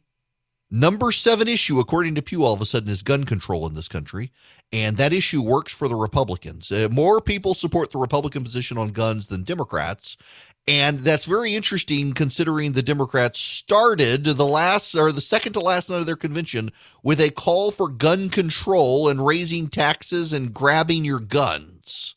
Now, when we come back, I dare to spend just a little bit of time on some good news about the virus. What's the real world situation in Georgia? I've got some data to share with you when we come back. Hello, America. It is Eric Erickson here. The phone number, if you'd like to be a part of my program, 877-97-ERIC, 877-973-7425. I hope you guys had a great weekend. I need to give you some real world data on the virus. I'm trying to be hesitant on the virus and not spend too much time on it. But I find this fascinating. Caleb Slinkard at the Telegraph in Macon has a comparison with Navicent and with Coliseum Medical. Now, full disclosure here. I feel I should say this. I have a bias so Macon has 2 big hospitals. It has Coliseum and it has Navicent. And when I was a lawyer, my law firm represented Navicent. It was then actually called by its proper name, the Medical Center of Central Georgia. They got a new CEO whose brilliance was to rebrand as Navicent, which is a garbage made-up word, which just I always hate it when corporations do that. It's like BB&T and SunTrust merging into Truist. They're not TrueBank. They're Truist. It's kind of TrueBank. It frustrates me. But I had a really bad experience in the emergency room at the medical center at one time where I had a clot in my lungs. I knew it and sat there for 3 hours and finally went over to Coliseum, and they thankfully were able to take care of me immediately. And part of that is that Navicent is the nonprofit hospital in town and deals with a lot of people who come in to the emergency room as primary care. But nonetheless, I'm a big fan of Coliseum Health Systems in Middle Georgia. I really am. Northside Hospital and Coliseum, they do tremendous work. And they have also dealt with the virus. And I want to read for you this to put this in perspective, because it's perspective I don't necessarily know that we're hearing. In late June, after months of social distancing, shelter-in-place orders, and encouragement from health experts and government officials to wear masks and wash hands, Coliseum Medical Centers was treating fewer than 5 people for COVID-19, down from a pandemic peak of 31. But as Governor Brian Kemp relaxed shutdown restrictions and Middle Georgia left their houses to return to work, dine out, or celebrate holidays, many unmasked. A second wave hit. On July 23rd, Coliseum hospitals were treating 49 COVID-19 patients. On August 6th, it was up to 64, more than double the early pandemic peak. The number was down to 45 as of Friday, and Coliseum Health Systems CEO Steve Daugherty emphasized that the system's 2 Macon hospitals, Medical Center and Northside, have never, pay attention to this, have never run out of critical supplies and have the capacity to treat non-COVID patients. Daugherty noted that early in the pandemic, people who visited the hospital with COVID-19 symptoms were very, very ill and were typically older patients with other health challenges. This placed a high demand on the hospital's ICU beds. Then Bibb County, as well as much of the rest of Georgia and the United States, experienced a surge in cases. It was a larger wave, the patients were younger, and we still had a fairly significant number of critically ill people and a high demand on ICU beds, he said. Daugherty said Coliseum has never been short of PPE, personal protective equipment, or critical supplies like ventilators. The company that owns the hospitals, HCA, actually moved ventilators out of Georgia to New York City early in the pandemic when New York City was suffering a surge of cases. If you look at the impact of the hospital, COVID-19 patients are typically only 25% of total hospital capacity. They do take extra resources and require a higher level of care, and we've been able to meet that demand. On August 3rd, the Georgia Health Department launched a statewide dashboard for hospitals to report their saturation diversion status to EMS agencies. The diversion dashboard uses the National Emergency Department Overcrowding Scale, NEODOCS they call it, to rate how busy hospitals are and note whether those facilities are asking ambulance services to divert patients to other hospitals. The dashboard, updated several times throughout the day, is designed to give EMS professionals insight on where to transport patients. It represents a point in time. For the most part, we've been able to activate our surge plan and care for people who arrive at the hospital, Daugherty said. There are times we have to go to diversion because we're full, and that allows EMS to distribute patients so no hospital is overwhelmed. It changes day to day, hour to hour. For much of the past week, Coliseum hospitals reported they were either normal or busy, with Coliseum Medical Center under total diversion. Navicent Health's downtown medical center status has been severe, with diversion for people in need of ER, ICU, or NICU and other services. Navicent Health has consistently declined requests from the media to provide the number of COVID-19 patients being treated at its hospitals. In an email response to Telegraph questions, a spokeswoman noted that Navicent is full but not overcrowded. As a tertiary referral center, we frequently reach capacity at our 637-bed Macon Hospital, and we work with other hospitals in our system and region to ensure patients in need receive uninterrupted care. The medical center is back to normal pre-COVID business volumes, according to a statement, and the number of COVID-19 patients treated at the hospital make up a fraction of the overall patient volume. Now, I read you all of this to give you an idea of where we are as a state. And I want to look at the Regional Coordinating Center and give you some ideas here of where we are. When you look at the areas, I'm looking in counties. And let me give you some real world data from the counties. So in Bibb County, you've got Coliseum Medical Center in downtown Macon is listed as busy. And their Coliseum Northside Hospital is normal. They have some ICU diversion. The medical center, Navicent Health in Bibb County, is listed as severe. It's got ER diversion, ICU diversion, medical diversion, neonatal ICU diversion, and several other diversions. But let's go to Carroll County.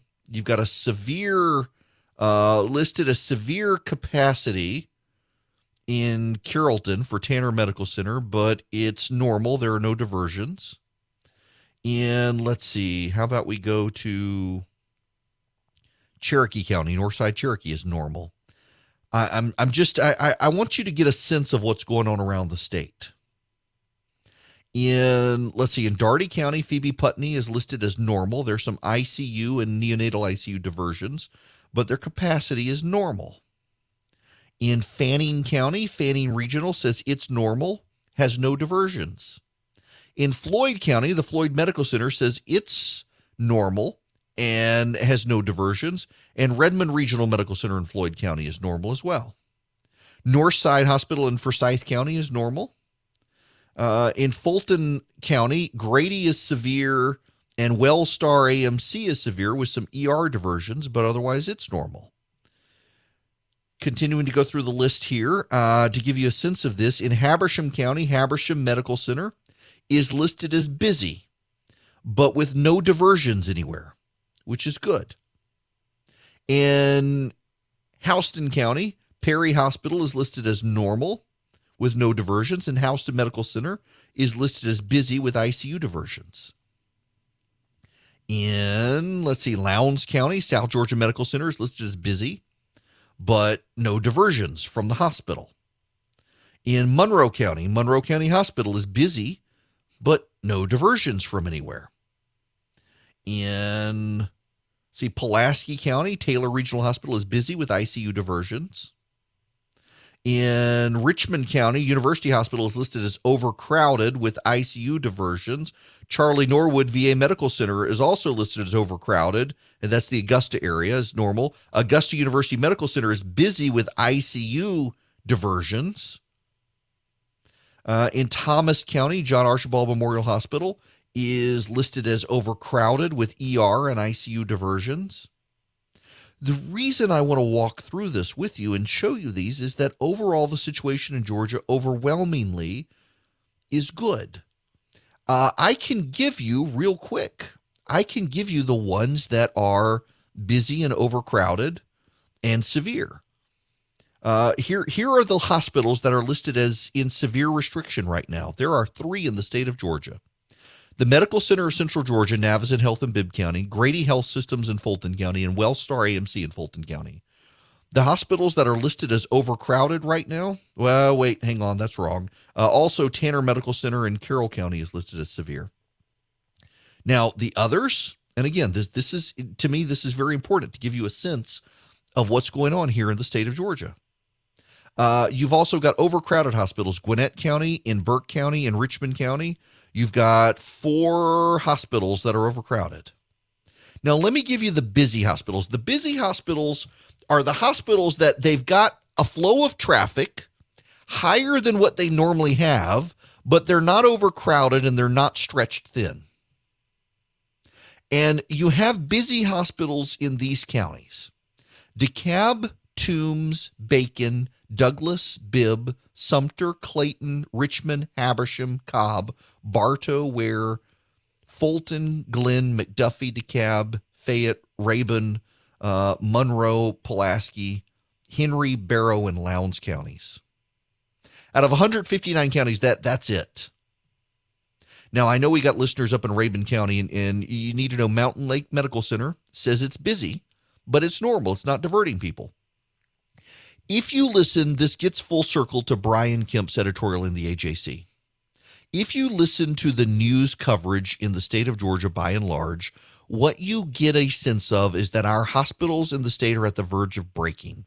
Our hospitals in the state are overwhelmed, and that we have a massive influx of patients. There are 4 hospitals in the state of Georgia that are listed as in severe condition. And what is severe condition? Severe condition is they're maxed out in space. There are 4 of those hospitals: the Medical Center of Central Georgia in Bibb County, Grady Health Systems in Fulton, WellStar AMC in Fulton, and Tanner Medical Center in Carroll County. Those are the only 4.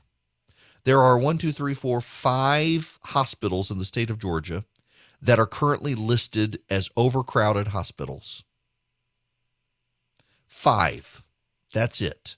Those 5 are Eastside Medical Center in Gwinnett, Burke Medical Center in Burke County, University Hospital in Richmond County, John Archibald Memorial Hospital in Thomas County, Charlie Norwood VA Medical Center in Richmond County. That's it. Folks, that's really good. You would never know that from so much of the coverage. So much of the coverage is designed to make you concerned. So much of the coverage out there is designed to raise flags with you. But we're headed in the right direction as a state. We are fundamentally headed in the right direction as a state. We are fundamentally, with the data, trending downward. Even with schools restarting, even with the stories of spikes in schools, even with the story of community spread in certain parts of the state, the hospitals in Georgia are not at capacity or overrun. The hospitals in Georgia have plenty of ICU space. The hospitals in Georgia are working together to make sure hospitals that are full in ICU, patients can be diverted to hospitals that aren't full. I mean, take, for example, Navicin Health in Bibb County. It's severe with a maxed out ICU. Navicin Health in Baldwin County, Milledgeville, is normal with no diversions. You need to be responsible. You need to wash your hands. You need to keep your distance. You need to wear your mask. But the situation in Georgia is not at breaking point. The situation in Georgia is actually trending in the right direction. The economy in Georgia is doing well. The economic chaos that was predicted did not come. The job cycle rebounded quicker than people expected. People are going back to school. Life is going back to normal. There are things you got to do to be responsible. There are things you got to do to keep it safe. But the data is all headed in the right direction. And some people just can't help themselves. They're so addicted to the bad news at this point, they can't even give the governor credit right now. They can't recognize the trends are going in the right direction. They can't recognize our hospitals are not overwhelmed in the state. And overwhelmingly, everything is headed in the right direction. We should be happy where things are. And yet some people just can't be happy at this point, and that's problematic. Hello there, it is Eric Erickson. Today, the Republican convention starts. At this time in 2016, according to the NBC News Wall Street Journal poll, the president was behind Hillary Clinton by 9 points. According to today's NBC News Wall Street Journal poll, the president is behind Joe Biden 9 points. There is a write-up by Aaron Zitner in the Wall Street Journal. I want to read you some of this. President Trump heads into this week's Republican National Convention with national polls showing him trailing his race for re-election. But surveys also identify strengths in his political standing, some of them not widely noted, that could help him close the gap. Mr. Trump lagged behind Democratic nominee Joe Biden by 9 points. The president's share of support, now at 41%, hasn't topped 44% this year against Mr. Biden. Mr. Trump also trails the former vice president in aggregate polling in most battlegrounds. The president's public image has picked up some shine. More voters saw Mr. Trump in a negative light than a positive one in the most recent poll by a margin of about 12 percentage points. But at this time 4 years ago, negative views outnumbered positive views by 33 percentage points. There are some other signs Mr. Trump could improve his position in the race. An improved image among white voters. Among white voters, Mr. Trump lags behind his 2016 vote share as recorded by exit polls, but in a sign of improvement, white voters in the most recent Journal NBC News poll were divided almost equally between positive and negative views of the president. 4 years ago, by contrast, negative views significantly outweighed positive ones. Trump improved his image among whites by 20 points in the last 4 years, said Michael Roberts, a Republican pollster who works on the Journal NBC News survey with Democrat Jeff Horwit. It's very important because they are more than 70% of the electorate. Holding steady with Hispanics, Mr. Trump trails his 2016 support levels among many groups. Among Hispanic voters, by contrast, he appears to have maintained or even improved his standing. Some 31% of the nation's largest ethnic or racial minority group say they will back the president, a slightly higher share than the 28% who voted for him in 2016. Hispanic voters aren't a unified bloc, and their partisan profile varies by state. But Mr. Trump could make gains in Florida, Arizona, and several other battleground states if he cuts into Democratic margins among Hispanic voters. Intensity and anger can drive turnout, and Democrats sought to use their convention last week to unify voters who dislike Mr. Trump's combative style. But Mr. Trump has also boosted Republican intensity.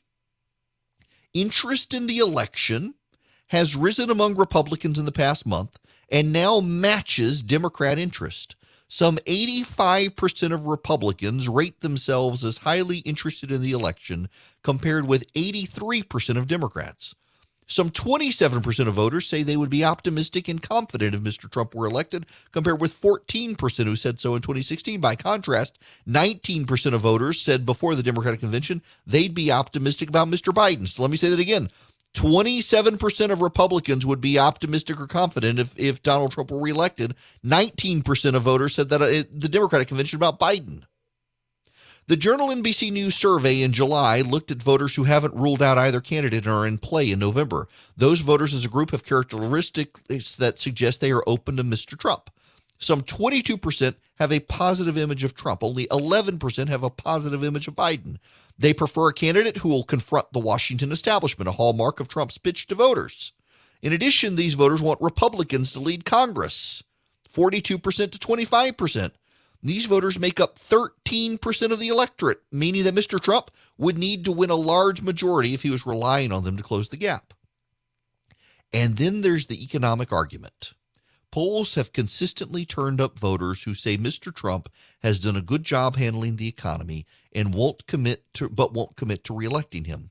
In August, 48% said he was the best candidate able to deal with the economy, 10% more than Joe Biden. Yet more people said they'd vote for the Democrat. Mr. Trump is sure to use the convention this week to argue that voters who think he can revive the economy should send him back to Washington. There's a path forward here. There is a path forward. And in one of the big paths forward for the president, he's managed to narrow the gap with a very key and important group of voters who managed to decide 2016 for him. I'll tell you what that group is when we come back. Hello there. It is Eric Erickson here. The phone number, if you want to be a part of the program, 877-97-ERIC, 877-973-7425.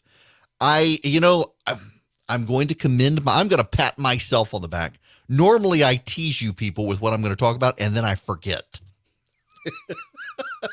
I'm bad about this, and I admit I'm bad about it, and my poor call screener gets people calling all the time yelling at it. He said when he came back he was going to talk about this, and he's not talking about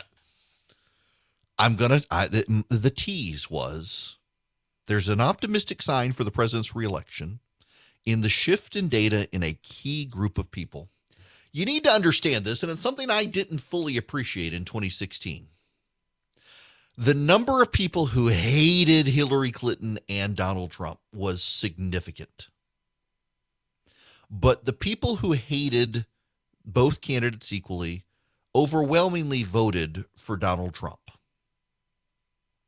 The thing a lot of Republicans have not realized in 2020 is that likewise there are a lot of voters who don't like Biden or Trump. And Biden has led significantly with those people. And according to the new NBC News Wall Street Journal poll, turns out the president has narrowed the gap with Joe Biden. And then there's the dislike of the parties. And let me read you this from the Wall Street Journal report of its polling. In 2016, the Democratic Party had a substantially stronger public image than did the Republican Party. While both were viewed in a negative light, negative views of the Democratic Party outweighed positive ones only by 4 percentage points, whereas the GOP was underwater by 21 points. Now, that's not a good way to look at the polling because Republicans in 2016 hated the Republican Party, hence Trump. That's something that a lot of people don't appreciate is that in 2016, Republicans were more likely, pay attention to this one because it doesn't get reported enough, because it defies the narrative, but it's a fact. In 2016, Republicans were more likely to have a critical view of the Republican Party than Democrats were. Can you believe that? It's true. Republicans in 2016 hated the Republican Party, and that's why they went with Trump. Today, both parties are tarnished equally, with negative opinions of the Democrats running 8 points ahead of positive views compared with 11 points for the GOP. So the favorable view of the Republicans by Republicans has improved, and the people who hate both sides are equally split between Trump and Biden, unlike 2016, where they were overwhelmingly like 3-1 going for Donald Trump. Those are all good trend lines. If you will, please, I want to say one more thing. This gets lost in the data, and this is not a partisan point, and please don't hear this. Don't interpret this through a partisan lens, please. Because I want to make a serious point. It's a political point, but it's not a partisan point.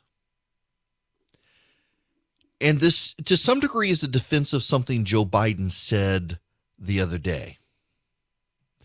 When Joe Biden was asked, he said that unlike African American voters, Latino voters were not monolithic in their views. And he actually wasn't wrong in what he said. It's about respect. It's about honor. It's about being able to look your kid in the eye and say, honey, it's going to be okay. That's what we're going to do. Dignity, honor, treating people with dignity. We can build a new administration that reflects the full diversity of our nation and the full diversity of Latino communities. Now, when I mean full diversity, unlike African American community and many other communities, you're from everywhere, from Europe, from the tip of South America, all the way to our border in Mexico and in the Caribbean. Now, Biden was attacked for that by suggesting that African-American voters were a monolithic bloc. But what he was talking about is, in background, black voters in this country tend to overwhelmingly be Americans who are black, who have been multi-generationally Americans. Hispanic voters in this country, or Latino voters, depending on how you want to call them. No one says Latinx except white liberals. Latino, Hispanic voters in this country tend to come from multiple backgrounds. They can come from Spain. They can come from Mexico. They can come from Guatemala. They can come from Cuba. They can come from Puerto Rico. And they're already American. They get to vote. They've moved to Florida. A lot of them, they tend to vote Republican. They can come from Argentina. They can come from South America. It is a multitude of people from multiple countries who are in their second or third generation here who are Hispanic voters. They are not a lock for the Democratic Party.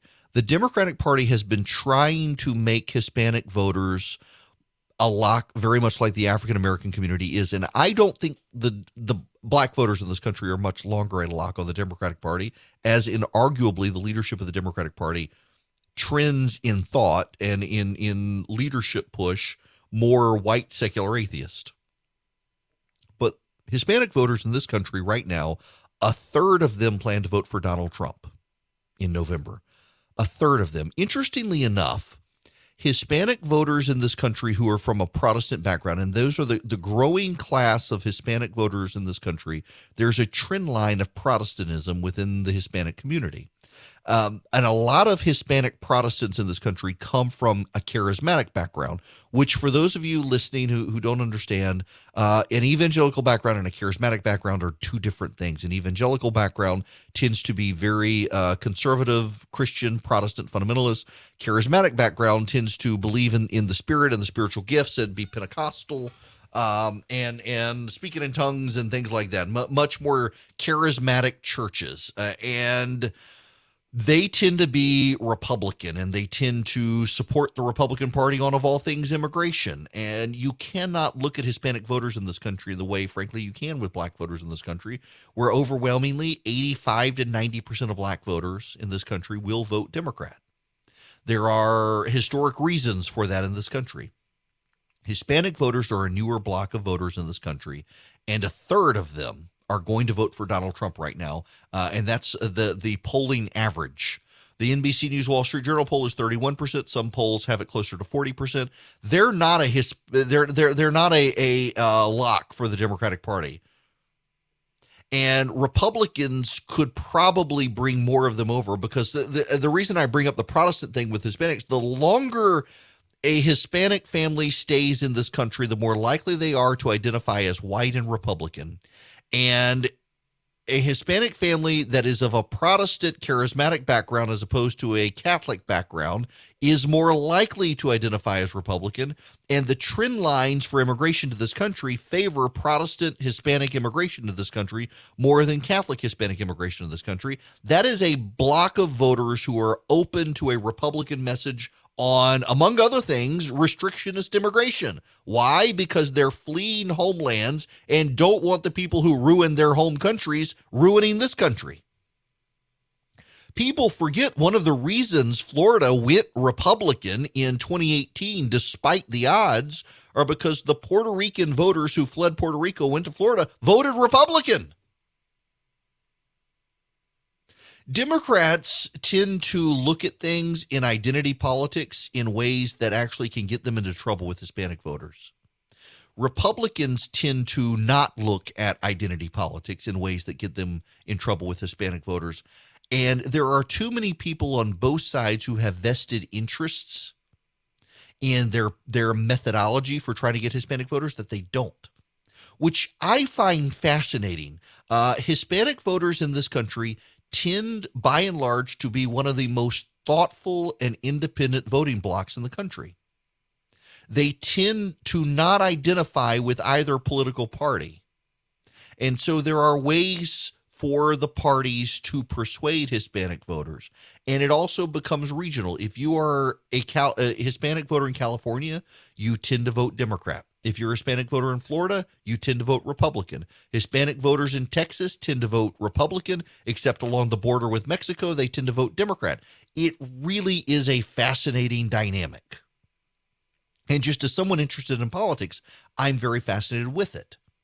And the message I would have to both parties is you can't take the Hispanic voters for granted. Democratic voters, Hispanic voters are in play for the Republicans. Republicans, Hispanic voters are not a lock for the Democrats, but you're losing them. Both parties need to get a handle on the Hispanic voting bloc. Here's something notable. More Hispanic voters will vote for Donald Trump than voted for Mitt Romney in 2012. Fewer Hispanic voters will vote for Donald Trump than voted for George W. Bush in 2000 and 2004. There is a message there for Hispanic voters. And the message for the Republicans, frankly, is not a message a lot of Hispanic voters like. Sure, there are those who do vote immigration restrictionist, but by and large, the Republican Party doesn't sound very welcoming in a lot of its rhetoric. But the Democratic Party, too often for Hispanic voters, sounds like they want the policies the Hispanic voters immigrated away from. They are up for grabs still in this country, and neither party seems really capable of grabbing them. And frankly, a lot of the media voices who are Hispanic on Telemundo, Univision, and the like, they do the Democratic Party a disservice because they are so liberal in and of themselves that they're convinced that their liberalism is something that is shared within their community. That's really not true. Demographically, Hispanic voters are some of the most culturally conservative Christian voters in the country.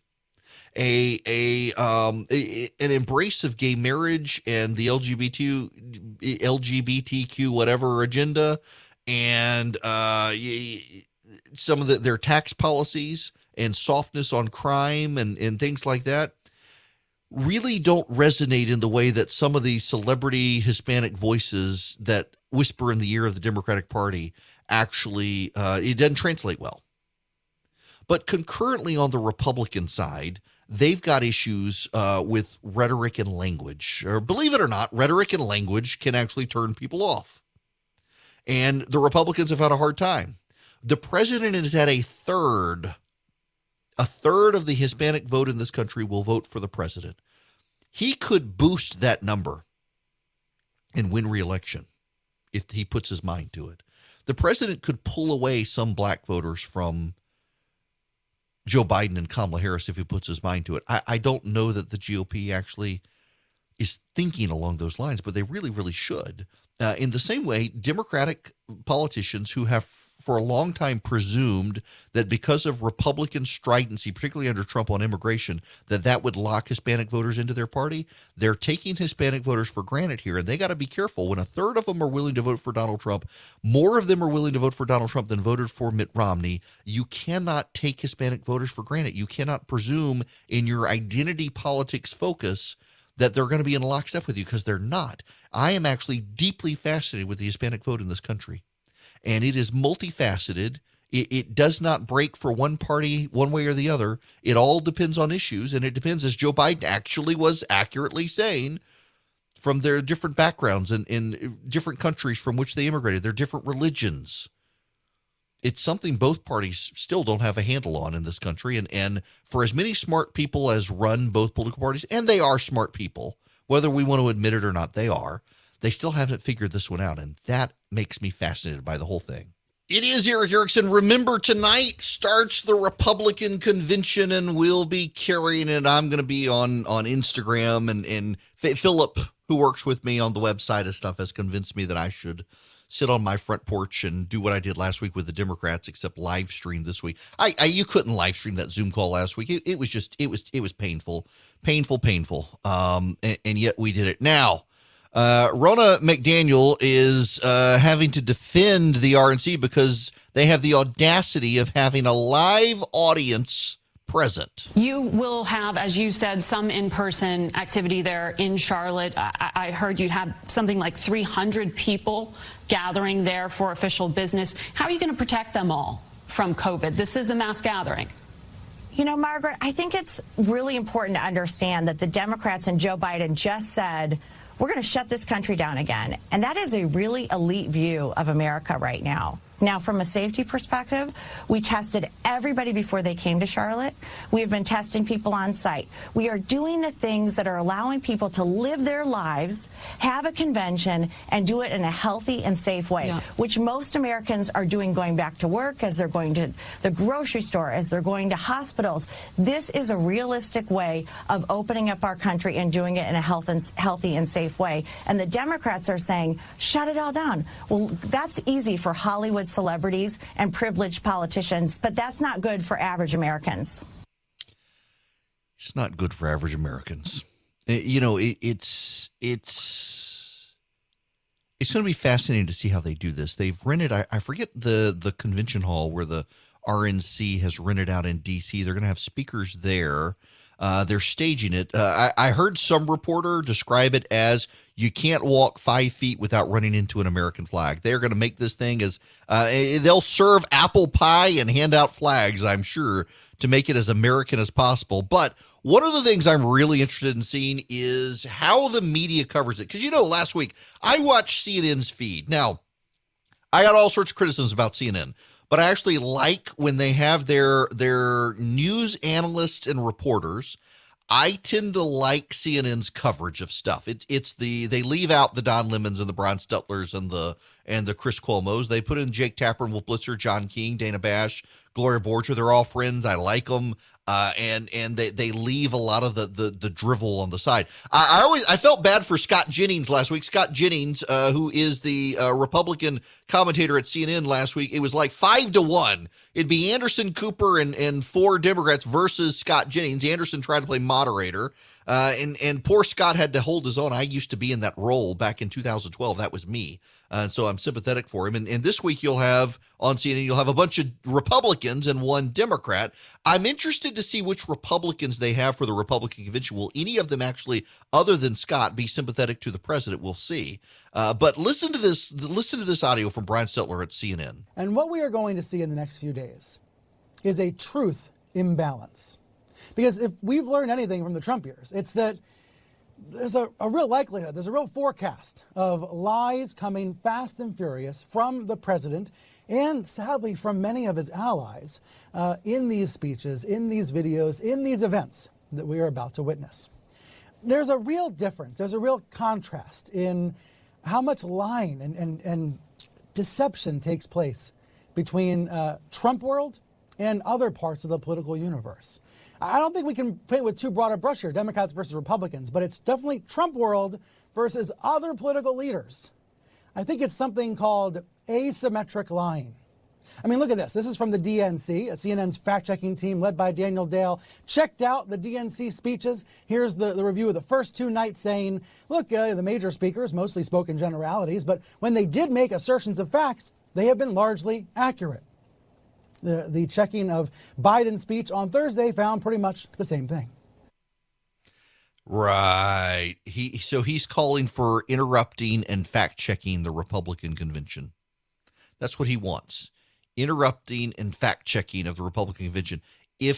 Let me just say this. I've been a defender in general of the media against the president's label that they're the enemy of the people. I don't like everything they're doing. I don't think they're the enemy of the people, per se. If CNN doesn't cover the Republican convention in an identical way to how it covered the Democratic convention, CNN will be aligning with the Democratic Party.